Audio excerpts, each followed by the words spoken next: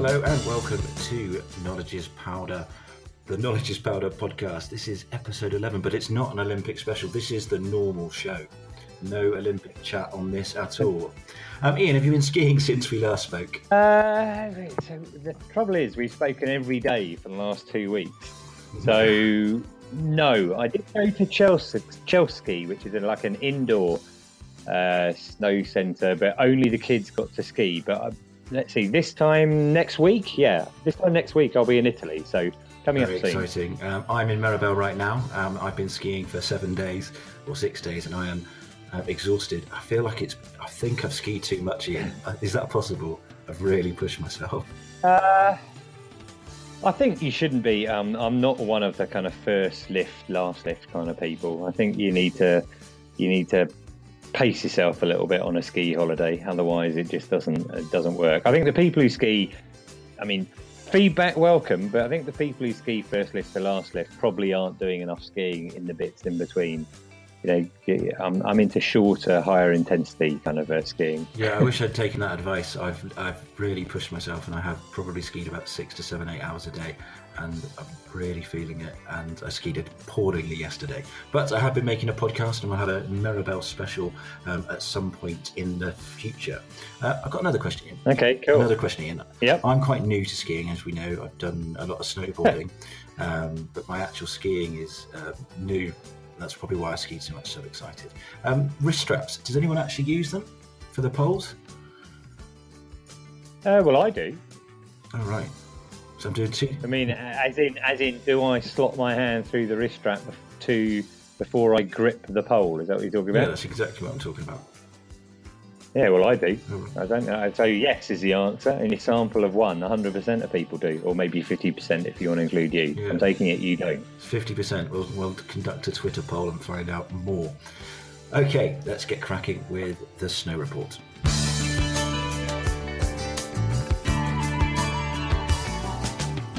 I've been skiing in Three Valleys all week. It's absolutely great conditions. The snow above 1,800 metres in really good shape. Busier runs into resorts are becoming icy, especially as the temperature is fluctuating quite a lot and they are quite busy. There was rain lower down at the beginning of the week as well, causing a varied snowfall lower down. My sources say that it's similar in many of the major alpine resorts. Short term in the Alps, it looks sunny, but there is snow on the horizon with up to 40 centimetres predicted for the beginning of March. Closer to home, Scotland are having a great season, 10 centimetres at the beginning of this week, with peak steps of up to 60 centimetres. Over in Canada, the report says it's just cold, and after a poor start in many of the American resorts, snow has been falling recently. Ian, do you have any ski deals to complement the snow report? Yeah, I do. I just want to chip in for the French Pyrenees because, as you know, I'm an advocate for them, and they always get missed out down there. But there's been a metre of snow, or maybe 2 metres of snow, in a couple of resorts in the French Pyrenees this week, and it hasn't been raining. Deals wise, as we said before, if you haven't got kids, there's some great offers around. I think for the rest of through early March, mid-March, there are not many flights left. If you want to drive out there or take the train, then you can get some really good deals without that included independent travel. But for example, you could head out to Saas-Fee, that's a pretty high resort, 3rd of March. I saw this in the Hotel Europa, that's catered half board, it's not a chalet, 779, nice and high. If you wanted to kind of, really looking for a deal, Pamparovo has had fresh snow this week, and there's some deals out there for around the 500, 550 sort of mark. I picked those up off chaletline.co.uk. They've got a whole bunch of offers on their latest page. Amazing. I've just got one to add to that. Same with you saying about the flights. Without the flights, even into the Easter holidays, you can come out where I'm staying in Maribel with Alpine Action for $399 if you're prepared to fly on your own without their assistance, or if you want to drive out. I think the cost of driving out roughly works out, if you do tolls and the Eurostar, it's between £400 and £500 depending on how economical your vehicle is. So it's definitely was that Easter, do you say? Yeah, 24th of March. 24th. That's So Easter. the, That's so the the first week of week, Easter. yeah, I think it's a week before, around our way. Yeah, I mean, a lot of the flights are sold out, but you're right. Those deals are around. And I think that's good because if you talk about a family of four and your cost is 400 in the car, then add on 100, let's say. I think what you need to do is make sure you get yourself a deal on Eurostar or the ferry. But yeah, good offers around. Get out skiing. It's the best snow for a generation.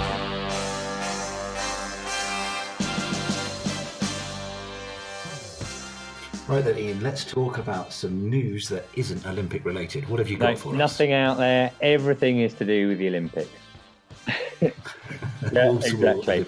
No, I saw this article. Can't remember where I read it now. I think it was actually on a Dutch website. And it says stricter drug controls on French ski slopes, specifically aimed at the Dutch Spaniards. And it goes on to kind of say French authorities implementing stricter measures on drug use.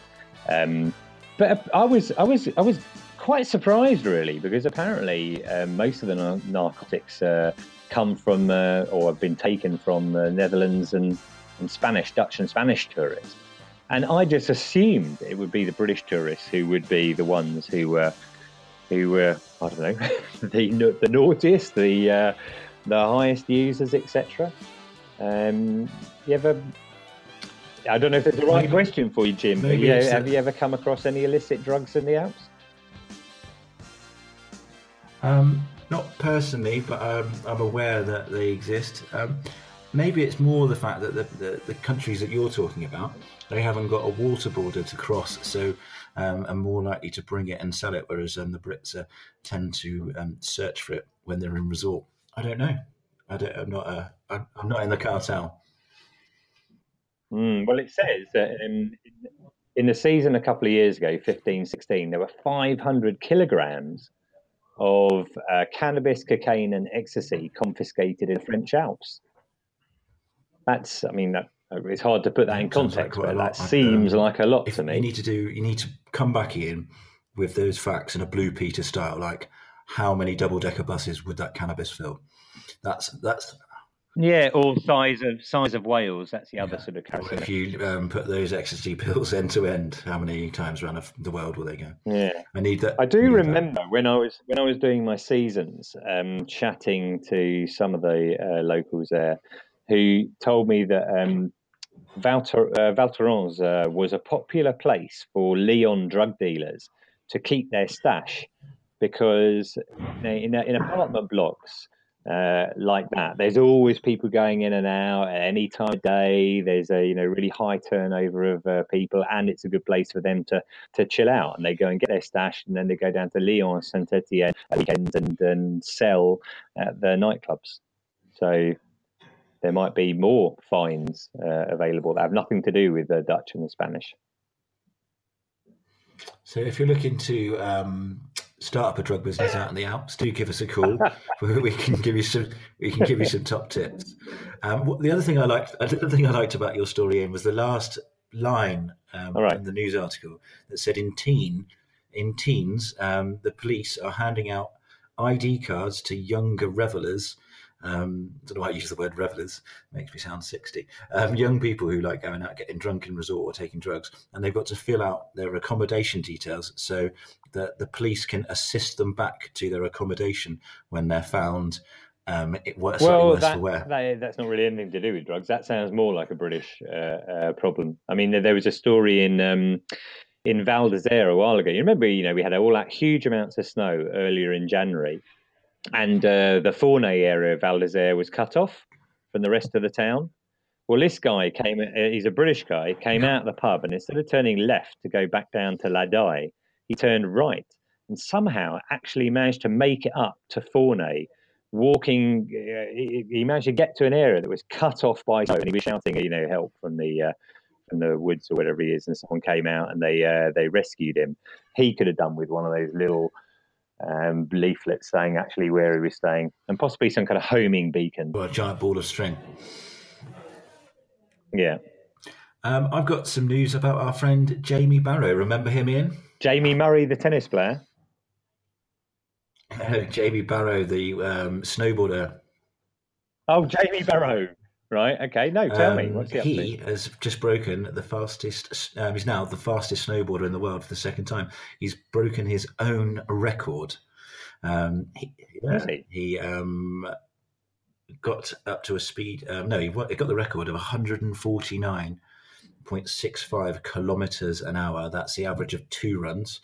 His top speed was 151.57 kilometers an hour, which is nearly 45 miles an hour. He did this on the frozen lake St. Moritz. And so, yeah, he's very pleased. He's broken his own record. He's gone faster. He always knew he would have done. Right. But the crucial part of this story, Ian, is the fact that he was towed behind a Maserati Levante SUV. Here's some quotes from Jamie about how excited he was to break his record. "I'm absolutely delighted to have broken my own record," Jamie said. "I always knew there was much more speed possible with the right conditions and, crucially, the right car to tow me. The Maserati Levante made light work of the ice and snowy conditions, giving us the grip to really hit top speed. I beg to differ, Ian. I've watched Die Another Day, and I'm pretty sure the Aston Martin Vanquish on the ice was pretty much faster." And it wasn't that the one that had a button where you could turn it invisible? Possibly. I'm not sure how that would be useful if you were trying to break a world record, but it does sound like possibly his quote kind of went through the Maserati PR team first. It doesn't roll off the tongue, that quote. Yeah.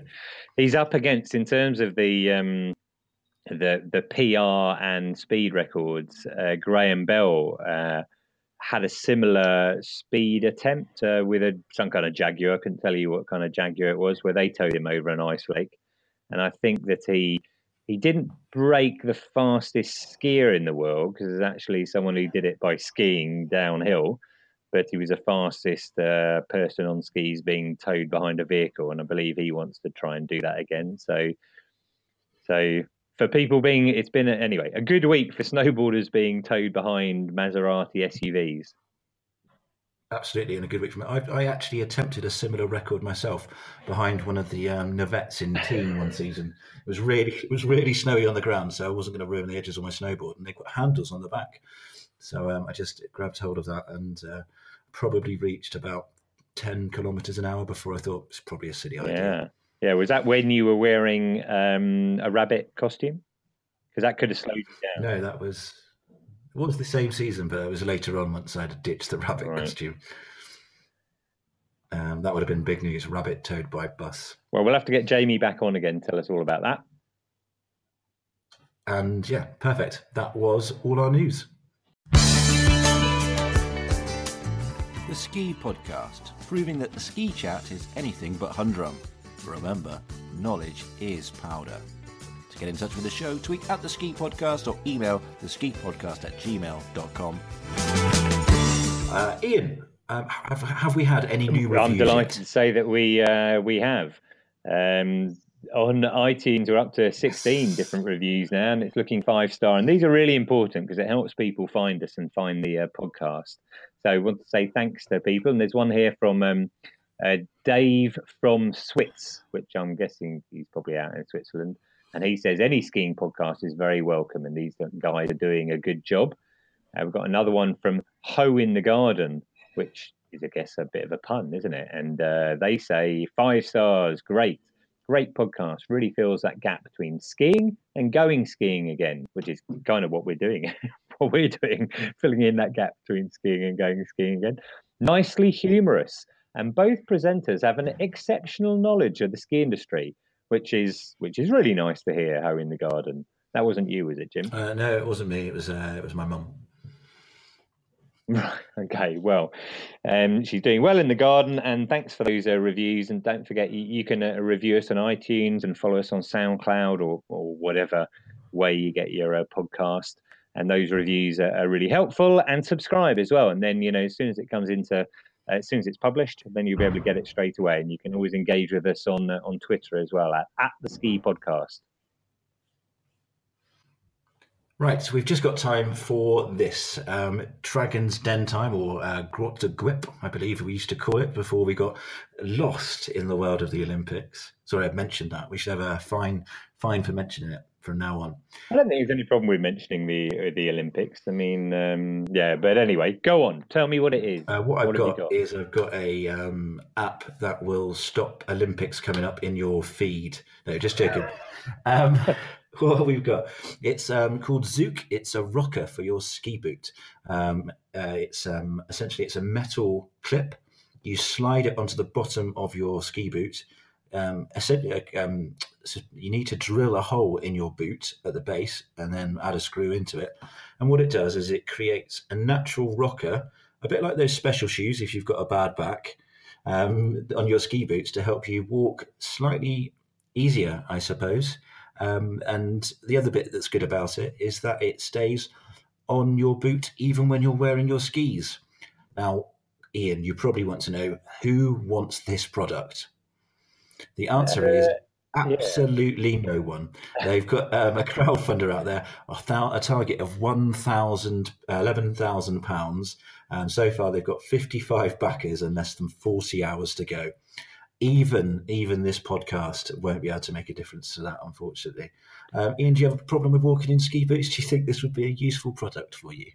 They, I kind of know what they mean. I mean, everyone knows that ski boots aren't particularly nice to walk in. I think unless you've got really high performance kind of alpine boots, there tends to be a reasonable amount of flex in them. Certainly all the hike and ride ones are good. And they can be a bit jarring on the knees.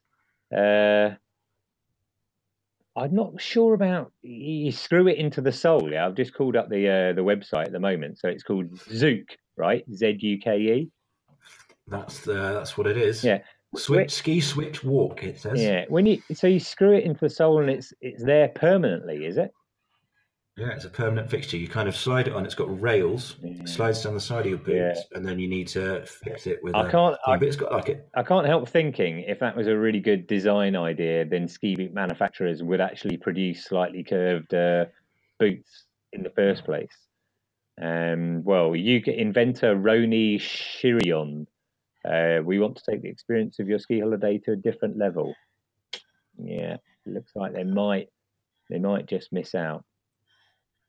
Yeah, I don't think they're really going to get the funding, even if you and me bought a pair now. Yeah. For £40. Yeah, it does say though at the bottom it's got key features. It's glove friendly, so that's pretty useful. My boots are already glove friendly. Yeah. So sadly, we're not going for that one, right? Not going to buy it. We'll get a product on soon, Ian, that we will buy. It'll probably just be a pair of skis that are really good for skiing. Yeah. But no, that sounds... Or some waterproof warm I reckon trousers. they're out there already somehow. That's not really, there's no world-changing technology. But, every now and then there are some ideas, I'm sure. Yeah, well, I'm gonna think of one.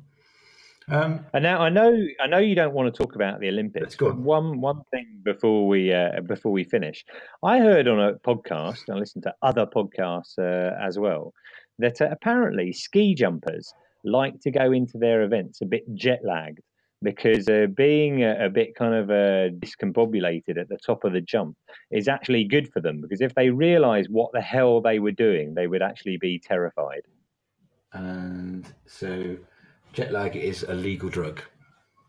Yeah, a legal drug and encouraged in the world of ski jumping, so which could explain why Eddie the Eagle looked how he did the whole time. And if you're on home turf, the day before, I'm just going to have a quick flight to America, come back for the competition. Yeah, perfect way of planning for it. Yeah, it seems like the most sensible way. I mean, if you're going to get into ski jumping, might as well enjoy flying as well. Well, we're going to end on that note, I think, Ian. Thank you very much for joining us. And that is all from us. Like we said earlier, make sure you subscribe, share, or tweet us at The Ski Podcast. Thanks very much, Ian, and catch you next time.